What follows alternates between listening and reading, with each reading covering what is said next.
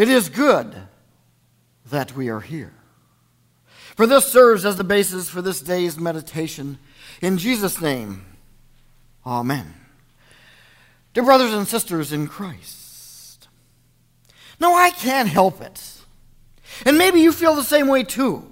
But I wonder what an adventure it must have been for all of those disciples. For Peter, for James, and for John.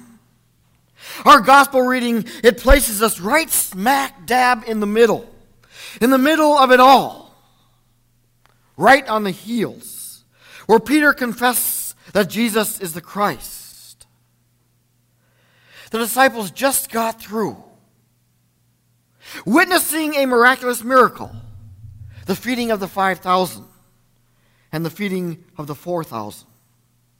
They also experienced Jesus' healing of a blind man, and of course, his walking on the water. Things must have been going well. Peter, James, and John, and all the rest of the other disciples, they were having what I call an adventure of a lifetime. And then it suddenly happened. Jesus boldly speaks up and he tells his disciples that he is going to die. Can you imagine how that must have been? Well, Jesus goes on, and he assures and he comforts his disciples, and he reminds them to set their mind on things above, not on things that are below. And 6 days later, as we read from the gospel text, Jesus takes with him Peter and James and John, and he leads them up on a high mountain all by themselves. Can you put yourself in those shoes? Things again are going great. And the disciples were enjoying themselves. They were on a high. They were with the Lord. They were in his presence. And the scenery, it must have been magnificent. And then Jesus does it again. As our text reminds us, Jesus, before their very eyes, he metamorphomeno. In other words, he changes right before their very eyes. His clothes were dazzling white.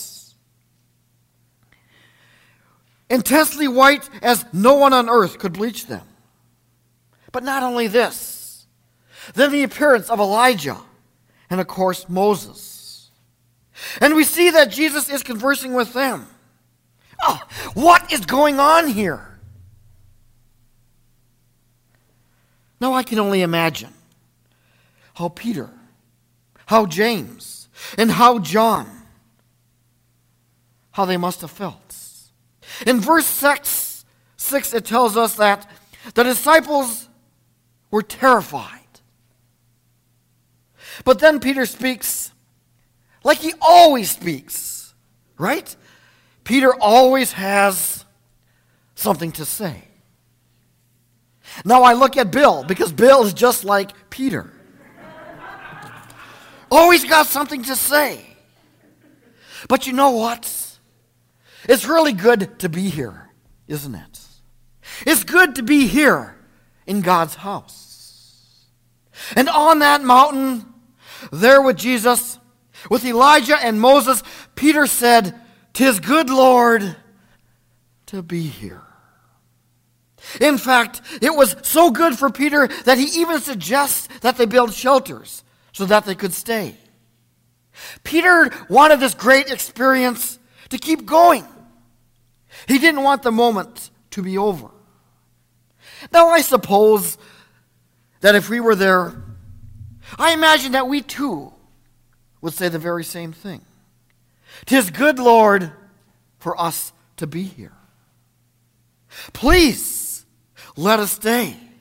Let us dwell here with you forever." And in some respects, we do experience this in our daily lives. Yes, it is good for us to be here.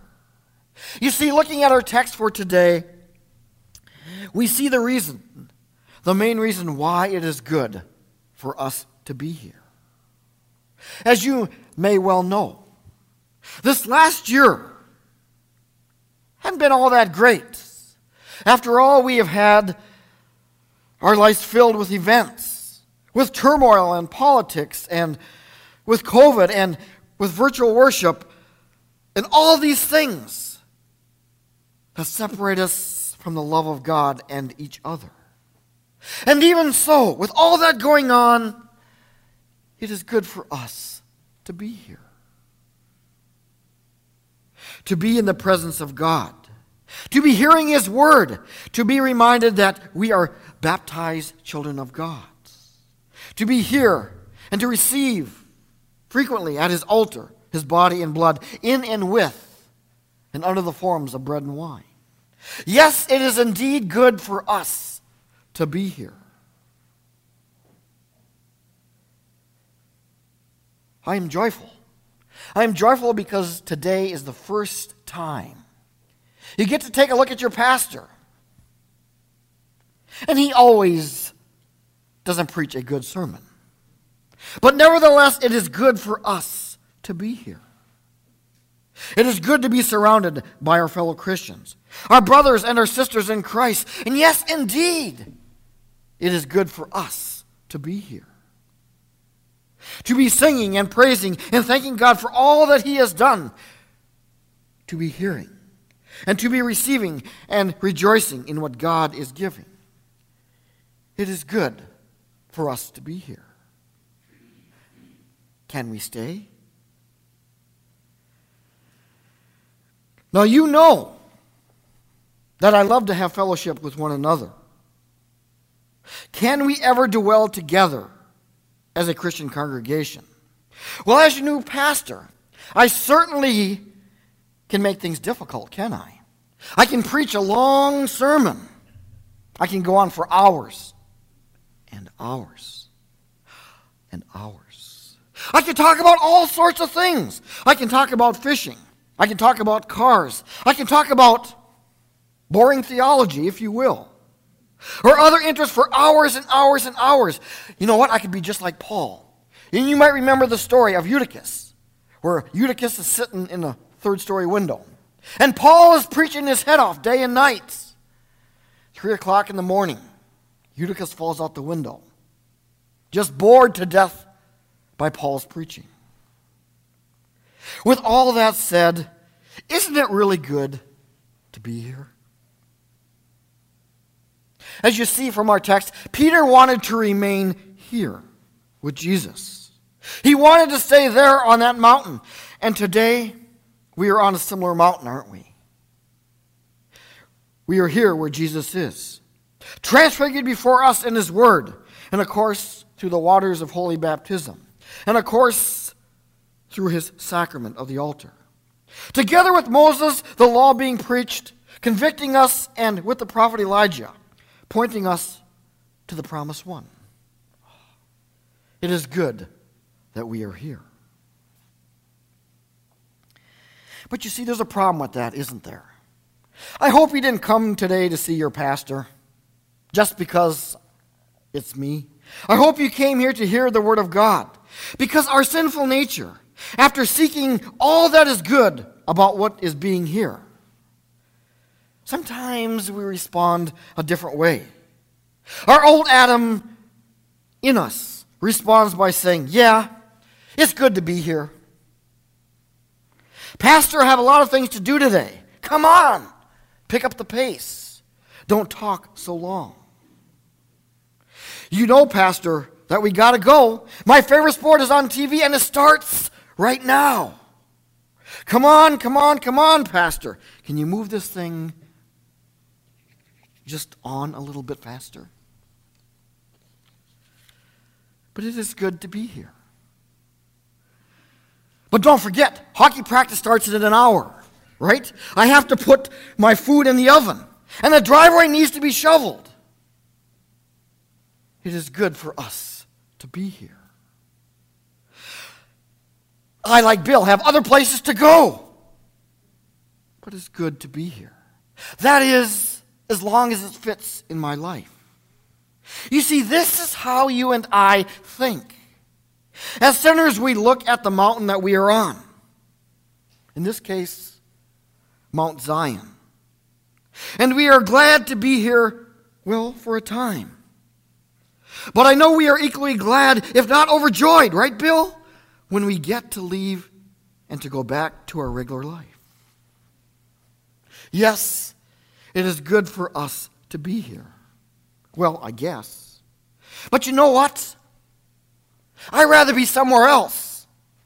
You fill in that blank. You see, as the gospel for today, as it continues, we see something else, something very different, something after the transfiguration takes place, something after Moses and Elijah, something after Peter asks to stay. We hear a voice from heaven, which comes down and says, "This is my beloved Son, who I am well pleased. Listen to him." Reminding us of Jesus' baptism, which we celebrated a few weeks ago, where Jesus is being baptized and takes on our sin. Then verse 8 hits us like a ton of bricks.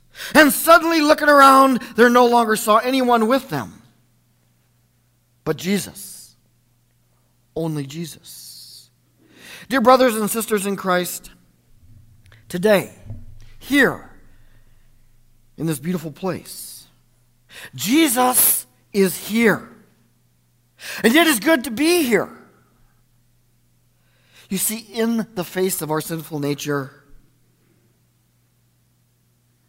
with all the things that are going on in the world, it is good to be here. Even in the face of, like I said, our sinful nature, our desiring to be elsewhere, anywhere but here. You see, this is the thing. There, right there, on that cross, where the wages of sin is death, was poured out for each one of us. And yet we are called Good Friday. Good not because, well, it was good, but because Jesus was on the cross. Jesus paid for our sin and atoned for all of it. Yes, it is good for us to be here. Because why? Jesus was there on the cross.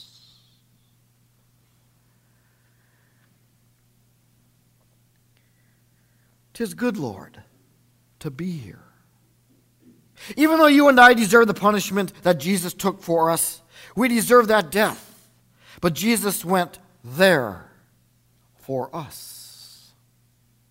And now God, working through the Holy Spirit, He calls each and every one of us here today, gathered upon His mountain, Mount Zion, gathered together in His sanctuary, called by the good news, the gospel, that Jesus was there for us. And also, He is here with us. Because Jesus was there, because He was there on that cross, and in that tomb, resurrected and now seated at the right hand of God the Father, we can say joyfully, it is good for us to be here. So return to God's. You see, here at His house, here on His mountain, hearing His word, hearing His man say to you the words, "In the stead and by the command of my Lord Jesus Christ, your sins are indeed forgiven." And here at His table, with His body and blood, given and shed for us, for the forgiveness of our sins, for the strengthening of our faith. And there at the baptismal font, He saved us, as Titus says, through the washing of rebirth and renewal of the Holy Spirits. Working through these means to enliven and enable us to say, with all the saints that have gone on before us, including Peter, "'Tis good, Lord, for us to be here, because Jesus was there." So go and know that the Lord loves you and cares for you and that he is with you every day. Continue to reach out to those who have been gone a while and ask them to return to God, to return to this beautiful place where we are fed and nourished and loved most of all by our Savior, Jesus Christ. In his name we say, Amen. And now may the peace of God, which passes all understanding, keep your hearts and your minds in Christ Jesus, so that you too may say with Peter, Lord, it is good that we are here. Amen. Please stand.